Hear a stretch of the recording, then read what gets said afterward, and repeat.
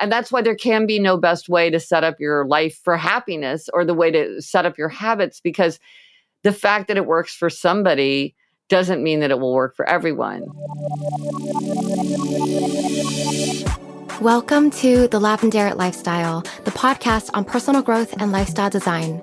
My name's Eileen, and I'm here to guide you to shine as your brightest self and create your dream life. We all have a light within and the power to create a life we love. Every Sunday, we'll share thoughtful conversations exploring how we can build a better future for ourselves and our world. Life is an art. Make it your masterpiece. Hello, my loves. Welcome back to the Lavender Lifestyle Podcast. It's Eileen. Today, we have a very fun episode for you on happiness, human nature, motivation, and experiencing a deeper, richer life through activating your five senses. Our special guest today is Gretchen Rubin.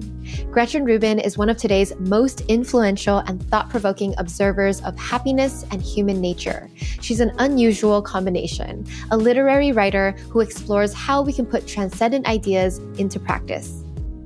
Hello, Gretchen. Welcome to the podcast. Thank you so much for being here. Oh, I'm so happy to be talking to you. I know. I'm so honored because I've known about you in the space for so many years, and you really are a leader and a thought leader in the space that I respect and admire. So thank you. Yeah, I'm so excited to be having this conversation.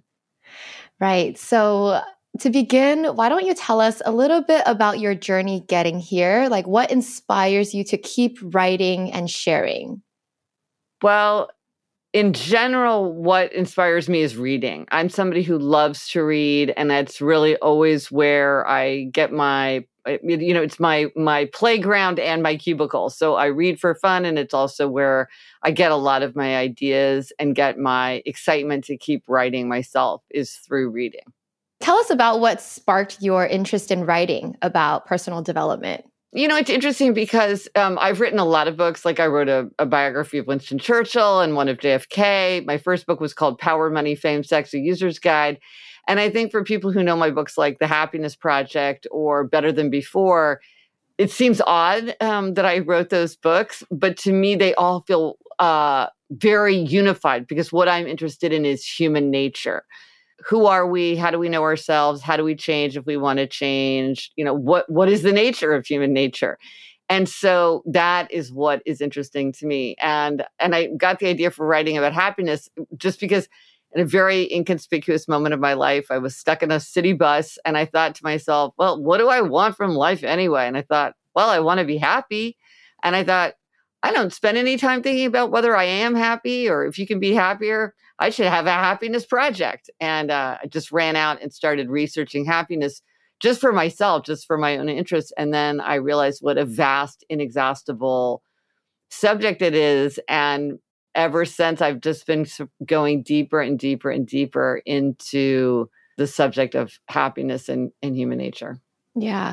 Have you always been this interested in human nature, or is this something that it sparked some point in your life? I think I always have been. I think I didn't understand how to frame it for myself. You know, like looking back when I think one thing that's very true for me is my whole life I will get really interested in something and do kind of like a lot of research and note taking just on my own. And, you know, but for years I didn't really understand that was part of a process. It was just sort of something that I did. I didn't know how to characterize my interests. Looking back on the work that fascinates me, like I'm absolutely fascinated by the writing of Andy Warhol. This is something has been true for many, many years, but it's only recently that I sort of understand why I'm interested in the work of Andy Warhol and what it is about his work that interests me. I kind of didn't know how to frame it in my own mind, funnily enough. So I think it's an example of sometimes we don't really know ourselves as well as we might think we do.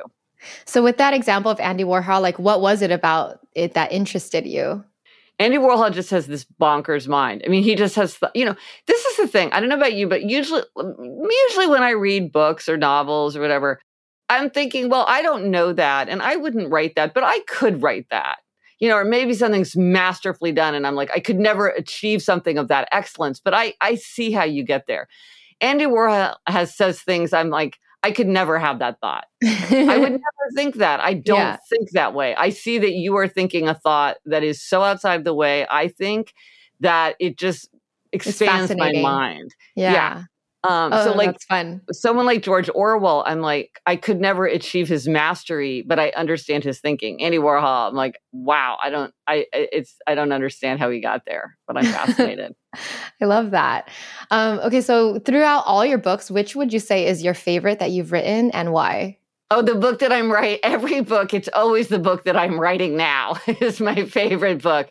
With every book, I think, oh my gosh, it's all downhill from here. I'll never have a subject that I love as much and a book that I'll have so much fun writing. And, it can never be this good again. And then I'm like, oh my gosh, no, this is the best book. This book was the most interesting. This book was the most fun. So it's always what's the most recent is the one that is closest to my heart. No, that's amazing that you have that level of energy and excitement for your current book. And once a book is published, how do you feel about it? Is it kind of like done and you're like on to the next one? Or do you like, how some people don't even like to reread their work. So how do you feel about your work? I don't often go back and reread it, partly because it's kind of arduous because I remember kind of all the details. Stress and strain. Yeah. But I will often refer to it. And also now, because of the way I work, I have a podcast, Happier with Gretchen Rubin. And, I'm very online in social, on social media. I have an app. Like I have a lot of ways to knit my content together and knit my thoughts together and see how they relate to each other. Sometimes in ways that, only come out like 5 years later. Like now, when I look back at the Happiness Project, which was more than a decade ago, a lot of what I write about in Life in Five Senses, I laid the groundwork there without realizing it. So they're all much more knit together than I think for some people, their work is kind of more disconnected, whereas my work tends to build on itself. So I will often be talking about things that, like in my book, Happier at Home, I wrote a lot about the sense of smell, which I thought about sort of in isolation. But now in my book, Life in Five Senses, I'm talking about all the five senses, and the sense of smell is an aspect of that. So it kind of circles around and goes deeper and deeper as my understanding grows. So, right. You're covering a similar topic, but you're getting deeper and deeper with because you've grown, you've learned, right? Yes. And I'll shine a spotlight on a different part. Like here's something, like when I wrote the Happiness Project, I tried all these resolutions, and to see if they would make me happier. And the idea of the book was, okay, I'm this guinea pig. I'll experiment on myself. I'll tell you what works. And so after the book came out, people kept saying to me, but how did you get yourself to do those things? And I said, well, I just decided if I thought something would make me happier. And then if it did, I kept doing it. But they would look very puzzled. They'd be like, well, how did you get yourself to do it? And that's when I realized, this is a problem of habit formation. Yeah. It's not that people don't know what would make them happier. They do, but they are not able to stick to it. So they know they would be happier if they got more sleep or stayed off social media or spent more time with their friends or, exercise more, but they're just not doing it and so then that led me to my book, Better Than Before, because that was, okay, then if you know that you do want to do this or stop doing it, how would you tackle a habit? And so it wasn't that I understood that habits were important, but it was only by like getting out there and talking to people that I realized, well, this is a big challenge for people. And then also I started realizing, well, I'm different from other people. How am I different from other people who seem to struggle with this more than I do? And that's when I realized my 4 tendencies personality framework, because I started seeing like, oh, there's this pattern in the kind of challenges people face. So everything builds on what went before. I love that. It's kind of like one book sparks a bunch of questions and then you get curious and you're like, oh, let me explore that. Let me answer that. Well, it's interesting too, because now there's so many ways for people who read a book to respond to the author, in a way that wasn't possible years ago.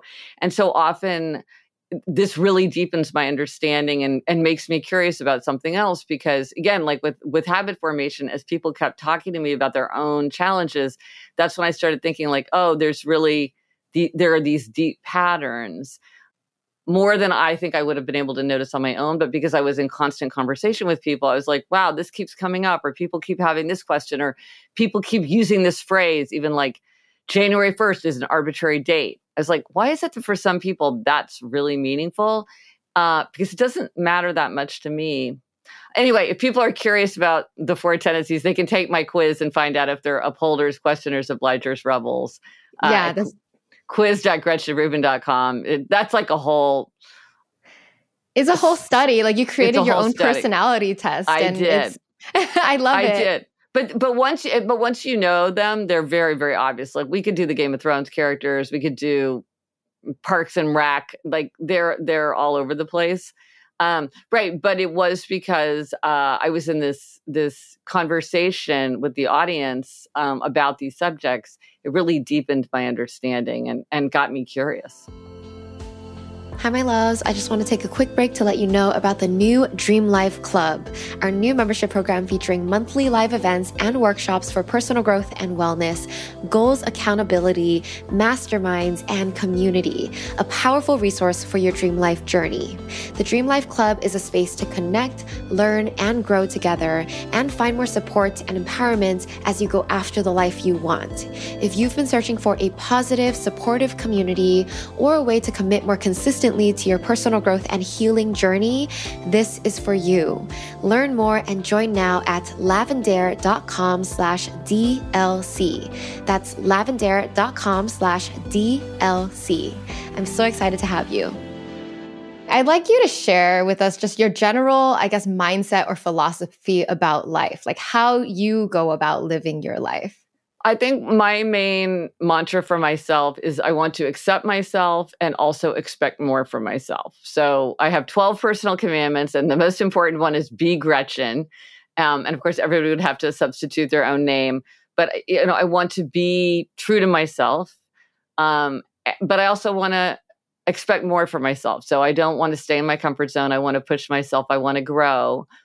But I think only I can be the judge of whether something is accepting myself or whether I really should expect more from myself, which often is not that fun, frankly. Expecting more from yourself often means work or insecurity or frustration. A lot of times when we're growing and learning, it can be tough.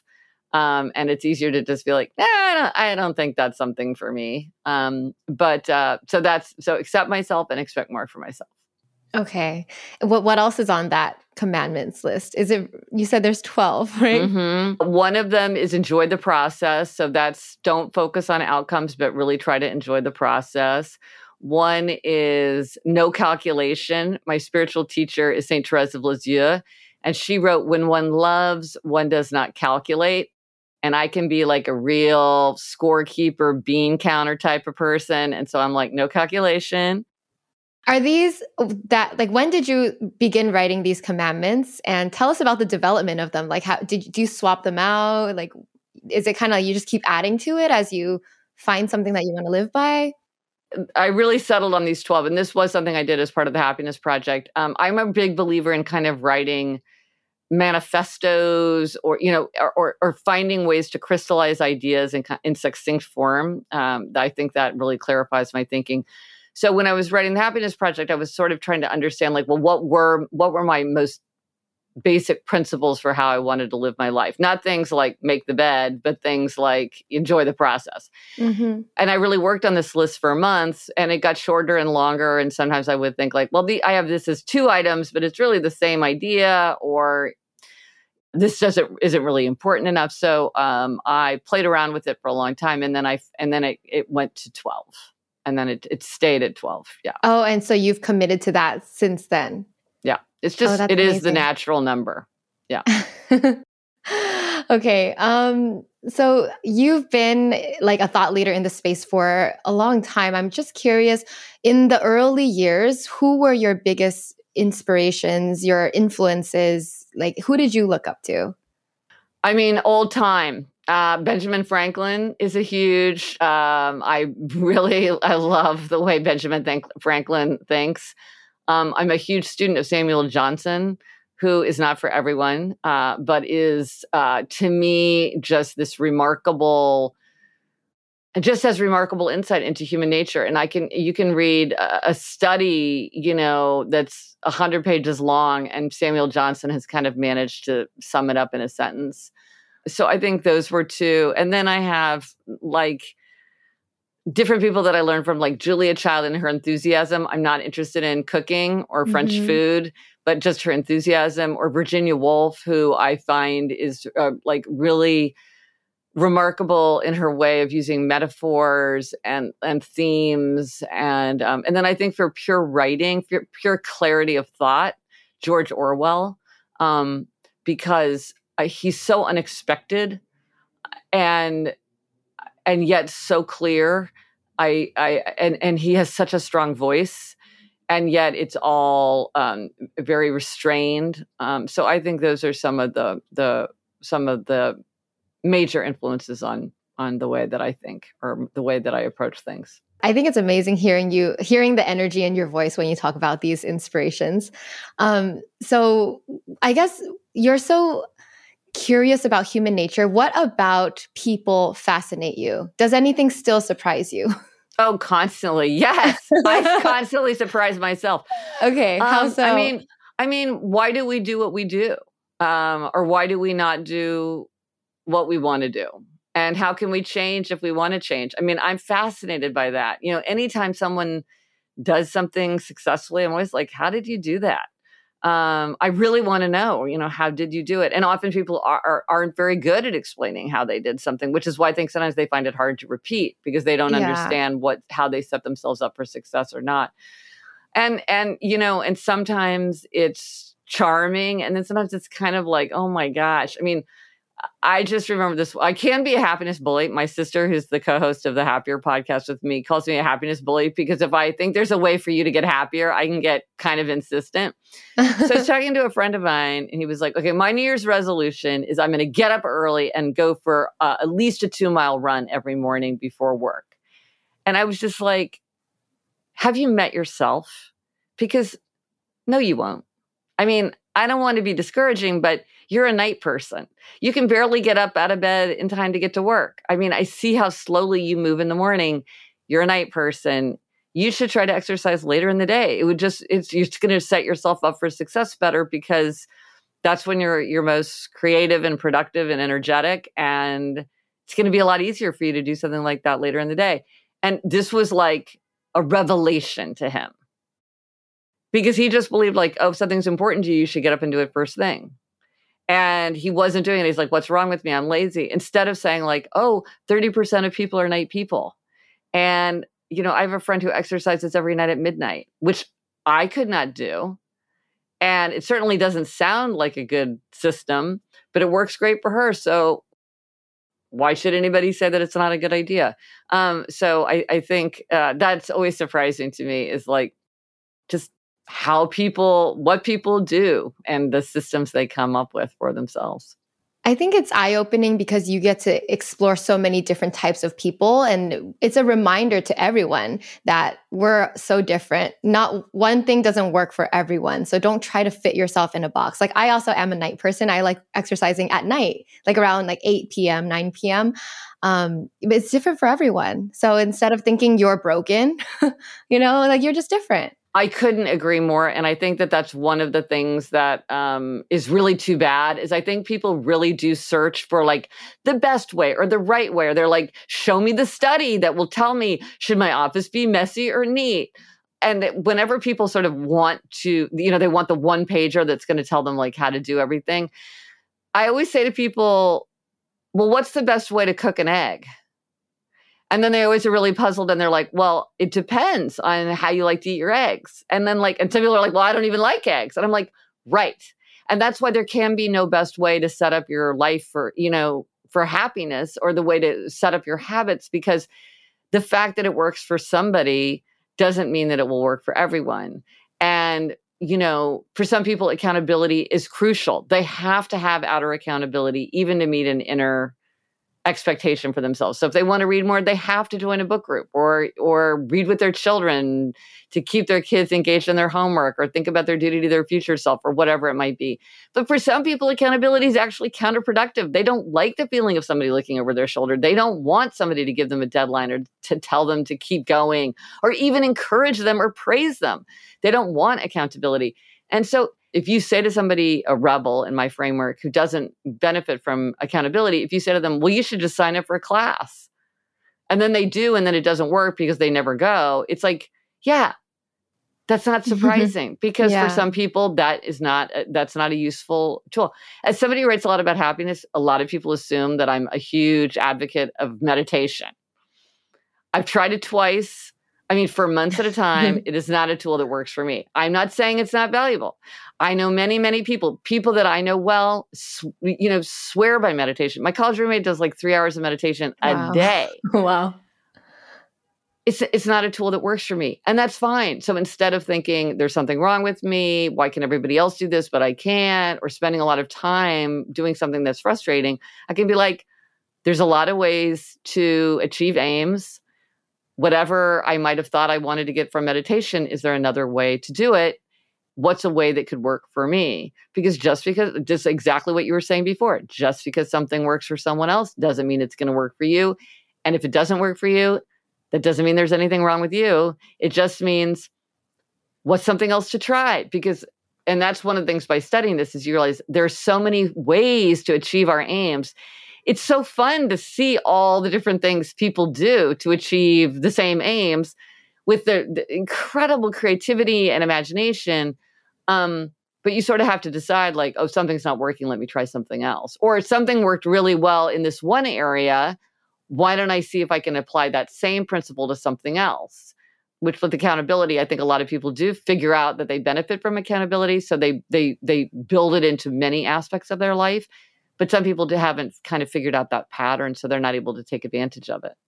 Yeah, I think this is so refreshing to hear. And it's like, it's also a reminder for me because I'm a person who shares these tips and things, but I can only share what works for me. Like, don't expect everything that I do is going to work for you. And instead of seeing yourself as like, oh, I'm not fitting in this box, is like, be constructive. Like, oh, if this is not working, what else can I try? And I see you're kind of like an experimenter. You're learning from everybody, and then you experiment everything, right? What advice do you have for people in that journey of figuring out what works for them? Because it can be infinite, right? It's like it never ends. Well, I do think the 4 tendencies framework is helpful. Should I just quickly explain what that is? Let's go over the 4 types. Okay, the 4 types. So, right.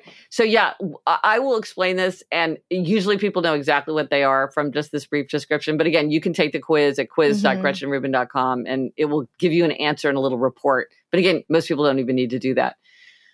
So what it looks at is how you respond to expectations. So there are outer expectations like a work deadline, and there are inner expectations like my own desire to get back into meditation.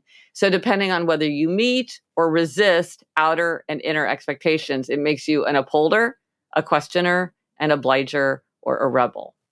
So upholders readily meet outer and inner expectations. So they meet the work deadline, they keep the New Year's resolution without much fuss. They want to know what other people expect from them, but their expectations for themselves are just as important. So their motto is, discipline is my freedom. Then there are questioners. Questioners question all expectations. They'll do something if they think it makes sense. So they resist anything arbitrary, ineffective, unjustified. They need to know why. So they're making everything an inner expectation. If it meets their inner standard, they'll do it no problem. If it fails their inner standard, they push back. So their motto is, I'll comply if you convince me why. Then there are obligers. This is the biggest tendency for both men and women. You either are an obliger, you have many obligers in your life. Obligers readily meet outer expectations, but they struggle to meet inner expectations. So to meet an inner expectation, they have to have a system of outer accountability. You want to exercise more? Work out with a trainer, work out with a friend who's annoyed if you don't show up, take your dog for a run, raise money for a charity, do your duty to your future self. But you have to have that outer accountability. So their motto is, you can count on me, and I'm counting on you to count on me. And then the final tendency is rebel.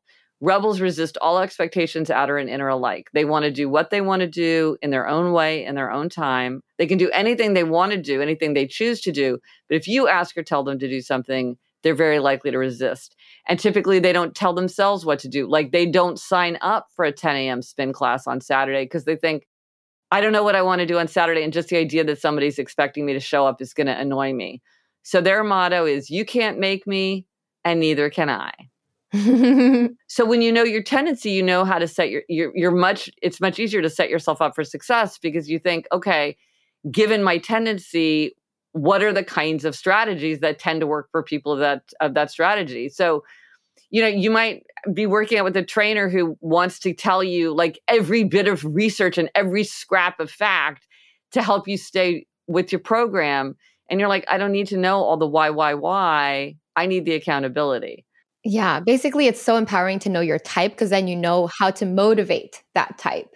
And then you also learn about the people in your life. Because like when I learned about these 4 types, I'm like, okay, I think I'm an upholder, maybe an obliger, but mostly upholder because I care about fulfilling both outer and inner, right? And then my boyfriend is a complete rebel. Like you can't make him do anything. He doesn't want to commit to anything, right? He doesn't. Ooh, that can be a tough combo. Right. So you have to learn to work with people who are so different from you. And also like learning as an upholder how to motivate a rebel, it's been very difficult. Yeah, they see the world so differently. They are opposites. And one, I will say for people who are listening who maybe are rebels or are related or work with rebels, it's the most different tendency. I think it's the one that's the most misunderstood and as a consequence is often the most frustrated and most frustrating because people don't understand how to approach a rebel in a way that works for the rebel tendency. Like they will try to give them accountability or they will try to lecture to them about reasons or they will resist when a rebel is like, well, it's 2 a.m. I feel like doing it right now. And they're like, why don't you wait until the morning when I can help you? And it's like, no, don't say that to a rebel. Let a rebel do what they want to do when they want to do it in their own way. Like just back off. Don't give them a lot of encouragement. Don't give them a lot of reminders and nudges that will backfire for a rebel. So often people trying to help rebels actually make things worse. So what's the way to help a rebel then?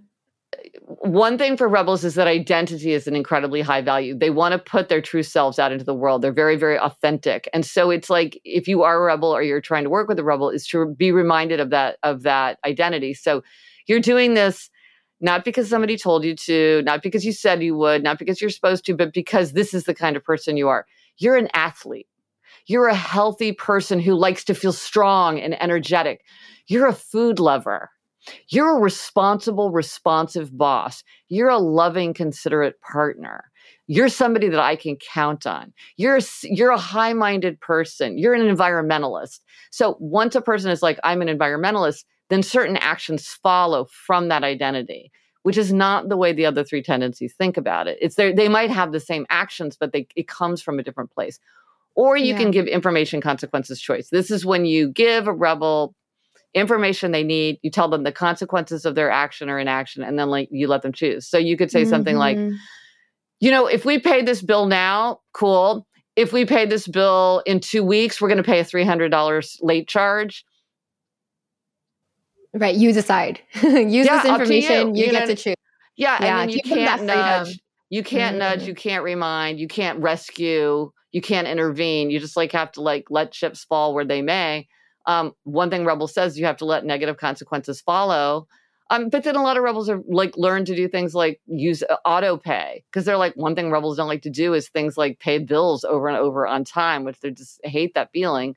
So it's like, okay, put that on auto payment and now you don't have to worry about it. So, yeah. Yeah. So fascinating. I love this. Okay. So next I want to ask you, you've been writing and podcasting for many years. What are some of the biggest concepts or lessons that you know now that you wish you knew earlier? Well, one, it comes into this new book that I'm writing, Life in 5 Senses, because that really showed me how I could connect with the world and to myself and to other people through the 5 senses. And I'd been doing so much work on happiness for so long, but I had just started to feel like something was missing. Like there was an area that I was neglecting and I couldn't put my finger on what it was.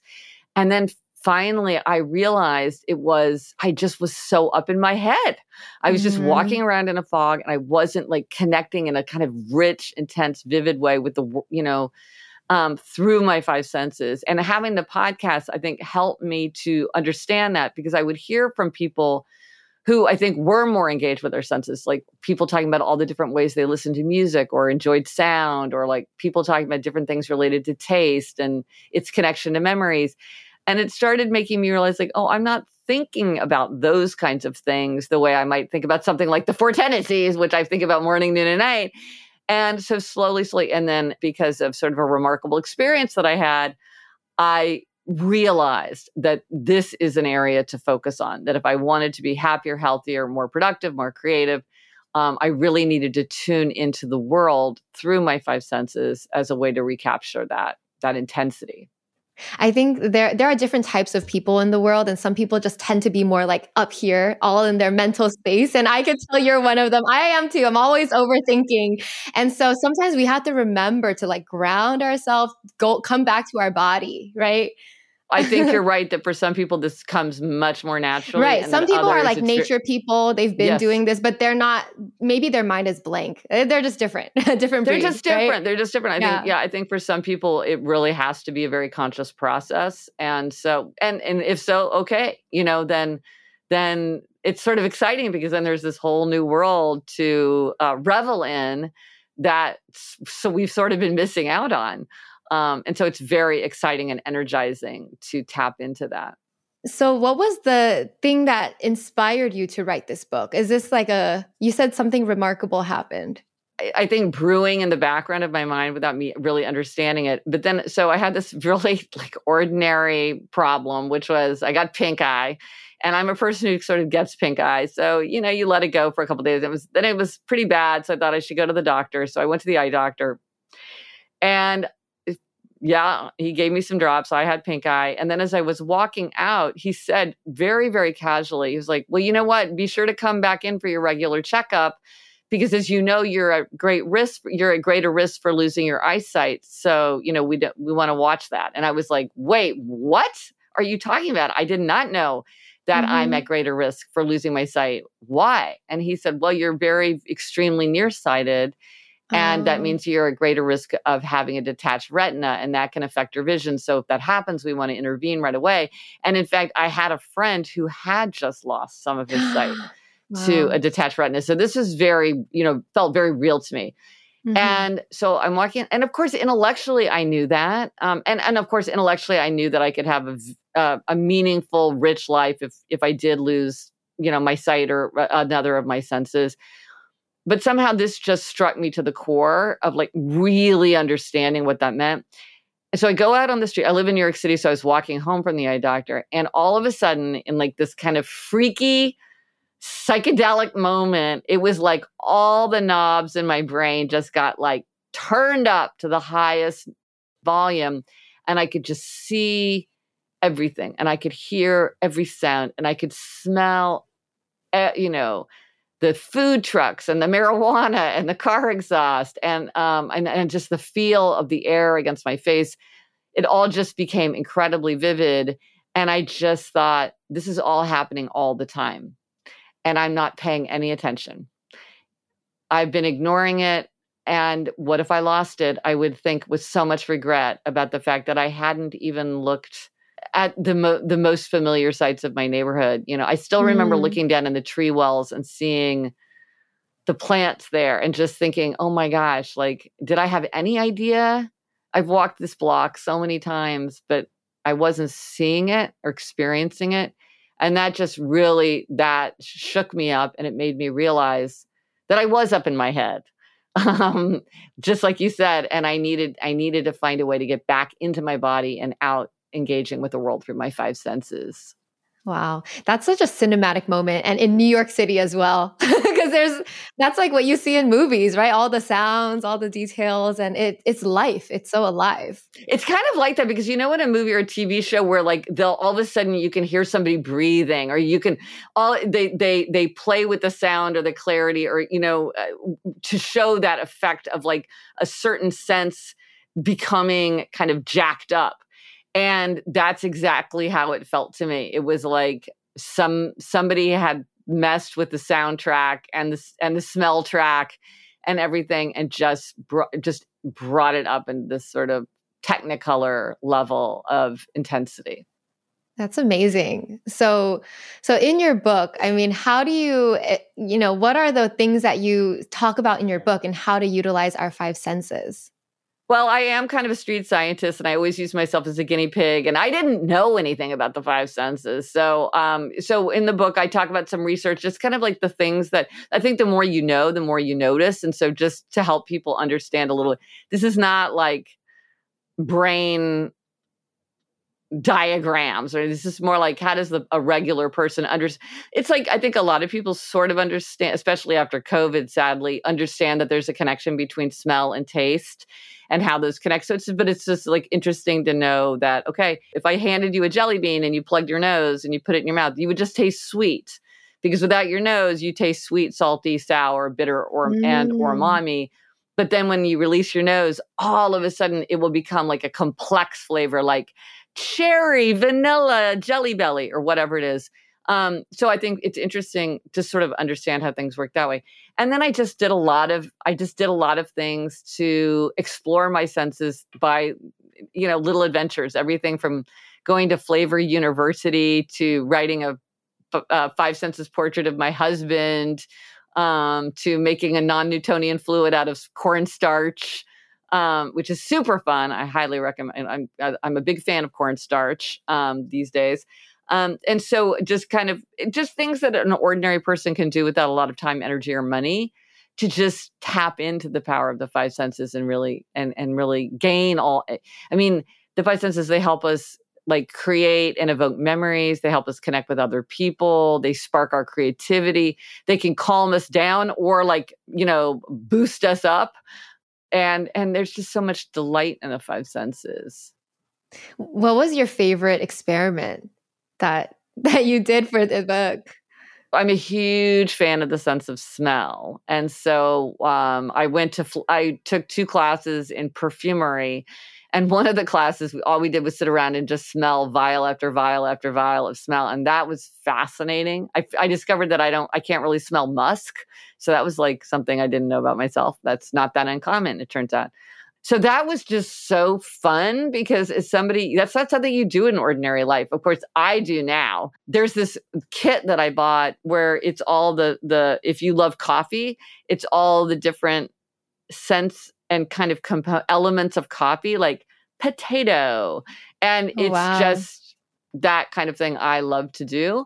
But yeah, you just don't often have a chance to do it. And so that was one of my favorite things to do. And I did a bunch of taste tests with friends. I had friends come over, and I had like different varieties of apples, and we would like rate them and describe them, and different brands of potato chips. I gave them Red Bull without telling them what it was, and like had people try to like figure out like, what is this liquid? And they had no idea what it was. So it was just fun and playful. And it was like a twist on having people over that I personally found more fun than kind of like just the standard dinner party. So there were all kinds of like little things I tried that I really enjoyed. What would be one tip from the book that you want to leave the listener with? Well, there's so many. One thing, I mean, back to the thing about habits and wanting to change your habits. I think one thing that was really interesting to me is I think a lot of times when people are feeling kind of low energy or sort of bored, or they want to give themselves a lift, they reach for an unhealthy snack, right? You hear that from people all the time. So what that is that's trying to stimulate your sense of taste as a way to kind of wake yourself up or give yourself a boost.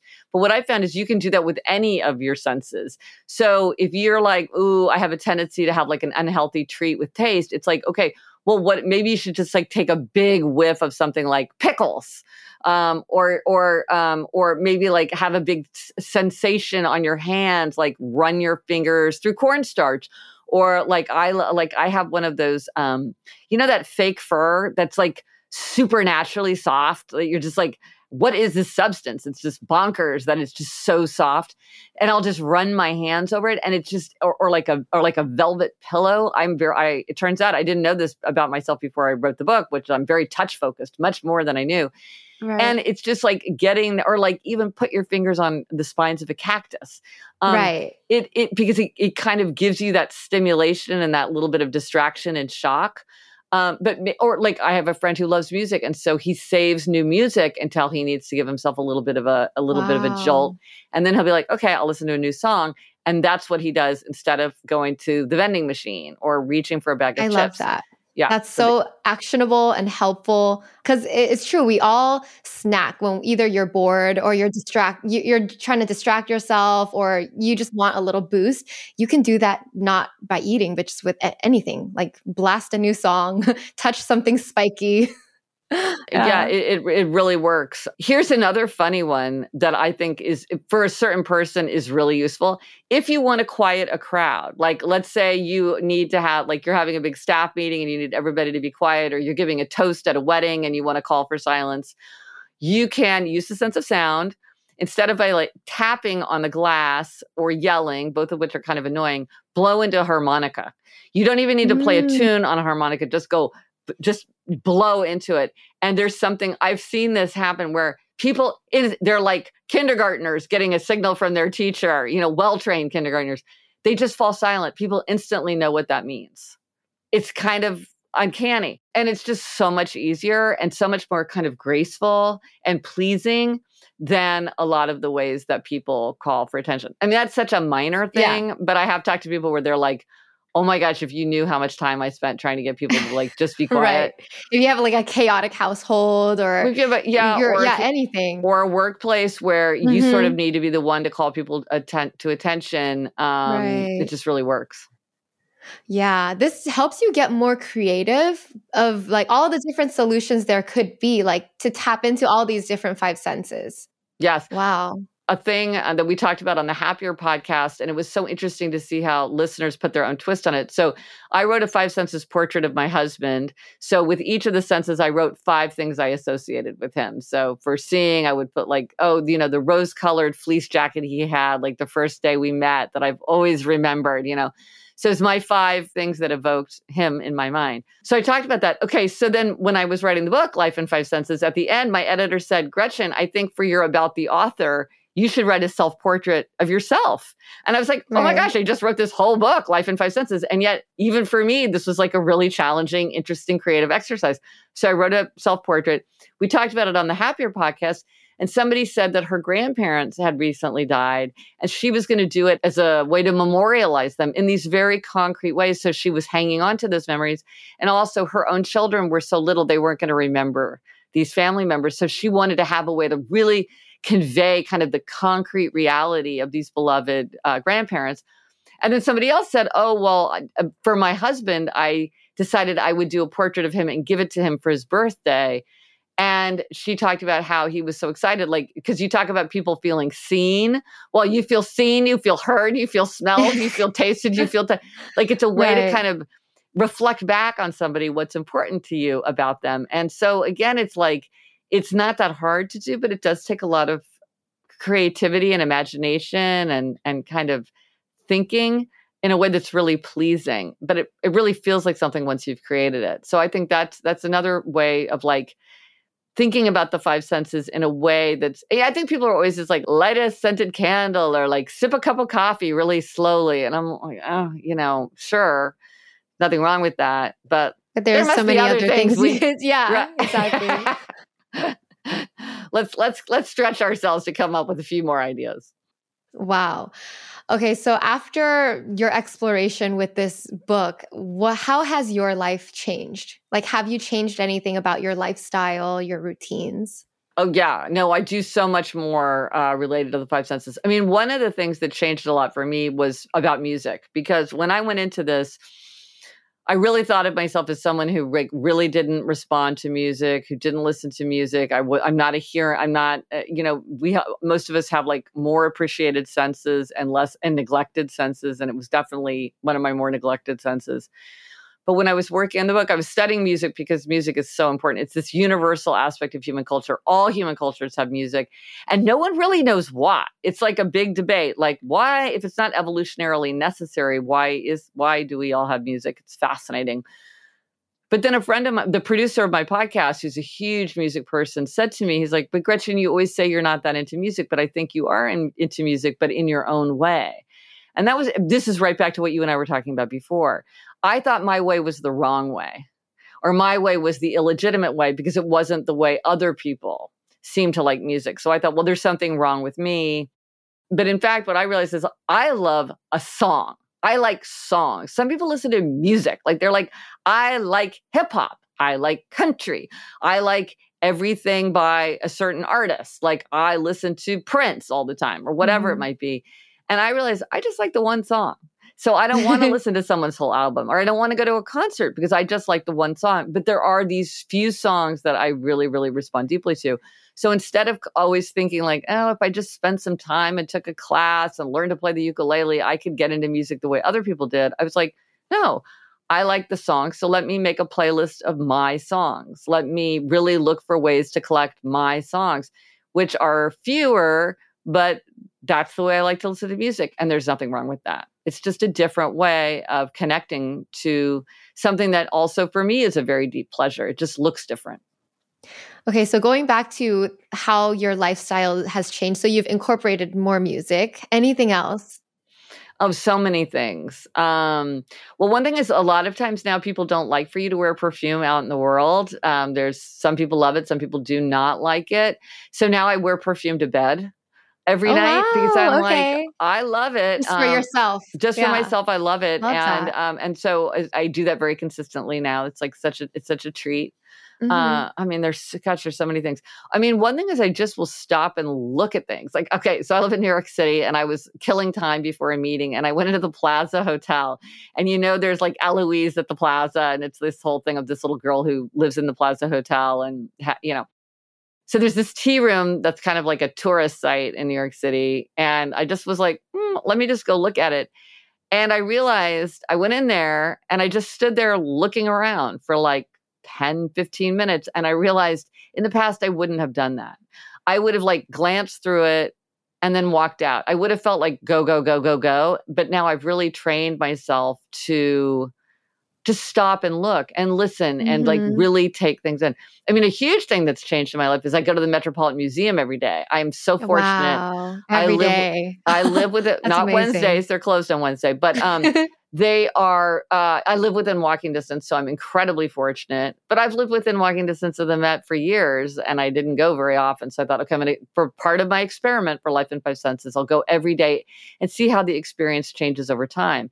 And I mean, I said I would do it for a year and that year is long over. And I just love doing it so much that I go. Oh, so you kept going even after a year. I think I'll keep going for the rest of my life. Yes. So tell us about going to the same museum every day.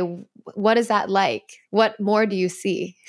So much more. Oh my gosh. It's funny. I mean, this is a place where people like travel to go to once in their life, maybe, right? Like, you're so unique in this experience. Tell us about it. Funny because now I'm almost like, well, why would you go just one time? Like it almost feels pointless. Huge. No, I mean, one of the things that was interesting is like when I started, the Met felt very vast and like sort of unknowable and I kept getting lost and I didn't know how parts connected. And now I kind of know where everything is in a way that I sometimes play Met roulette, which is I bought a huge book of objects in the Met. I'll open the pages at random, look at an object and see if I can walk straight to it. Like, do I know where it is for sure? Or do I know that collection well enough to be like, well, if it's this kind of thing, it's probably in this place. So that's fun. There's always new exhibits. I'll read about something and I'll be like, well, I'll go look for it. And then like on something like President's Day, I'm like, let me go look and see what presidents are in there. It's like, not necessarily ones you think. So do you just see like pieces every day? Like what's your strategy or no strategy? Sometimes I just wander. Sometimes I'll pick, like, I'll be in a mood. Like, I'm like, I want to go someplace like quiet and kind of beautiful. So I'll like go look at some Chinese scrolls. There's a garden in the Met, which is bonkers. On the second floor of the Met, there's a scholars garden with like a pond with fish in it and growing plants. Sometimes I'll go in there, like, and that has a big skylight. So like, it's so exciting to go in there when it's snowing or when it's raining and you can see it like falling above your head. Beautiful. Sometimes I feel like I love miniatures. Like there's these beautiful Egyptian miniatures, like tomb objects that I'll like, ooh, let me go look at those. I'll have like little things that I just have all these sort of different, when Pantone releases its new color every year, I'm like, oh, I'll go look for that color and see if I can figure out like, is this a color that the Impressionists use? Or is this like a medieval color? We'll find out. So sometimes I just wander. Sometimes I have a little, Like a prompt. a little assignment, a Yeah. little prompt. Sometimes I'll be like, oh, it's been a long time since I've been to visible storage. Why don't I go see what's up in visible storage? But one of the things that's interesting is how the Met changes much more than I thought. Just today, I was in the Greek and Roman gallery, and I'm like, this well thing was not here before. This is a sculpture of a girl with a duck before. Where'd she go? So it's kind of fun to see if I can notice little changes like that. And then I have my favorite objects that I go and just look at because I just love them. You know, the way you read and reread the favorite passage of a book. I'll just go look at an object because I love it so much. I think this is such a beautiful metaphor for like how you can always find something new in life. Like some people, they live their life and they think it's mundane because it's the same. Maybe you're walking the same road, you're living in the same house, but the fact that you're able to go to the same place every day and see something new, make it exciting each time. I think that it's a metaphor for how to approach life. Like it's endless the amount of things you can see, right? Funny that you said that because that was a huge realization I had, which was the Met is my metaphor, that it really was a metaphor for me and like wanting to explore myself. But it's funny, like when I started that, I thought nobody would ever have this idea. It seems really strange that you would want to go to the same place day after day. Very Andy Warhol, by the way. Andy Warhol was fascinated by repetition. So that's part of why I'm fascinated by his work. But I've since found out that this is something that, like you mentioned, walking the same route. A lot of people like to do that. Like they'll walk exactly the same route and they kind of like seeing how it changes over time. I talked to a guy who goes to the same CVS drugstore every day and just kind of looks around and because you know what? Drugstores change a lot over the course of the year. And he like chats with the people who work there. And I'm like, I get it. It's kind of fun to see. Like I can imagine going to like a big grocery store and there's a certain kind of pleasure that comes from seeing something change very gradually over time and sort of going deeper and deeper into it. It is very satisfying. I found it to be this great way to kind of give myself recess. Like I just wander around. I just think about whatever I want to think about. You know, I think a lot of people want to do meditation and kind of discipline their minds. And I felt like I needed to let my mind off the leash. I needed to find like ways to play and wander and just kind of let myself go and not try to focus or think or concentrate, but just stay open. And so I find that to be really, really helpful. I love that you're able to dedicate. It's almost like you're getting a lot of benefits. Like you're able to take a walk, but you're also seeing all these new things. Like it's good on more than one level. No, 100%. And then I have to walk outside to get there during the day, except Friday and Saturday, you can go at night. But most of the time I'm going to the day. So I'm getting like light in my face for the circadian rhythm. You're exactly right. Walking around, that itself promotes. How long do you spend every day at the Met? It really depends. Like some days I'll just go very briefly, and then some days I'll end up spending a lot longer there, maybe even than I planned to. Because part of what I wanted to do is I wanted to just let it be open. I don't try to structure it or like make demands of it or say like, I have to do this. Like I remember somebody said to me, well, you really need to sit down and like look at an object for a half an hour. And I was like, no, I don't. Maybe I'll want to. So far, I have not wanted to do that. You know, but like her saying to me, like, so definitively, like this was the way to do it. I was like, there isn't one way. I've never listened to an audiobook. I mean, back to the thing about me not being a very hearing focused person. I keep thinking like, I know I would love it. And the more you know, the more you notice. And I'm sure I would like get so much out of it. And it would really deepen my relationship with the museum.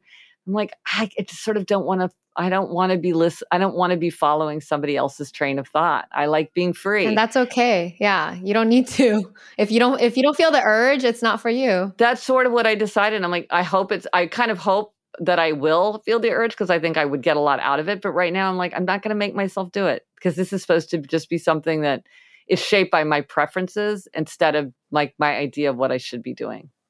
Yeah. I'm curious, how do you split your time? Because you seem like you have a lot of projects going on, right? You have your Yes, podcast, you're writing. yes, I do. So Yes. how do you have the time to work and be productive, but also have all this free time to like let your mind wander, and like you're always experimenting as well. So Yeah. Well, it's interesting that you say that because back to the four tendencies framework, I'm an upholder. And one thing about upholders is they can get very rigid and very kind of bound by their desire to execute.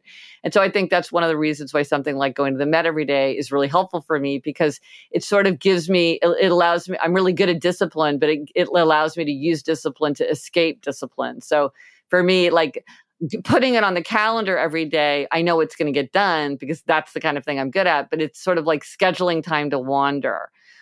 okay. So that's one way that I do it. And, I have a friend, Laura Vanderkam, who's a time use specialist, and she keeps saying like, oh, track your time, really see how you spend your time. And you'll get all this insight. And I have never done it. And so I don't really I read a lot, and people are like, when do you have time to read? I'm like, I feel like I never get any time to read. And yet I get a lot of books read. And so maybe that's my next frontier is like, what do I do with my time? Exactly. How do you get this much done and feel like you're free? Yeah, because I don't feel hurried. For the most part, I don't feel rushed. I don't feel up against deadlines. Upholders tend to really dislike being up against deadlines. I do, but you're a night person. I'm a morning person, so I will get up early and that's when I do my best work, is when everything's still very quiet. So I do get up at like 5 or 6 in the morning and just work steadily with until at least 9 when I have breakfast. I walk my dog, but yeah. It does sound like your next book. Yeah, Right? time, right? Maybe, yes, yeah. Like studying how people use their time, because we all have this 24 hours. Right? Some people maximize it, some people don't. Some people, I also love what you said about you have to schedule time to let your mind wander. Like be disciplined about, I guess, the freedom. Yes, right. Yeah, making that space. For someone like a rebel, they would not like that because they would be, I don't want to feel tied to that. Like I want to just like do what I feel like doing. But for me, it's like I do work a lot, and I needed to make sure that I just didn't work all the time. Yeah, I'm more like you where I have to create limits. Like, okay, I'm going to end work at this time. This time I'm going to walk outside, and it helps to have that structure. Yes, give yourself limits to give yourself freedom. That's one of the things that I really do try to do, is make sure that I have everything that I need to like stay healthy and calm over the long term. Right. Okay, Gretchen, if you were to leave the audience with one message today, what would that be? Well, I think we've talked about it several times, which is there is no magic one size fits all solution for happiness.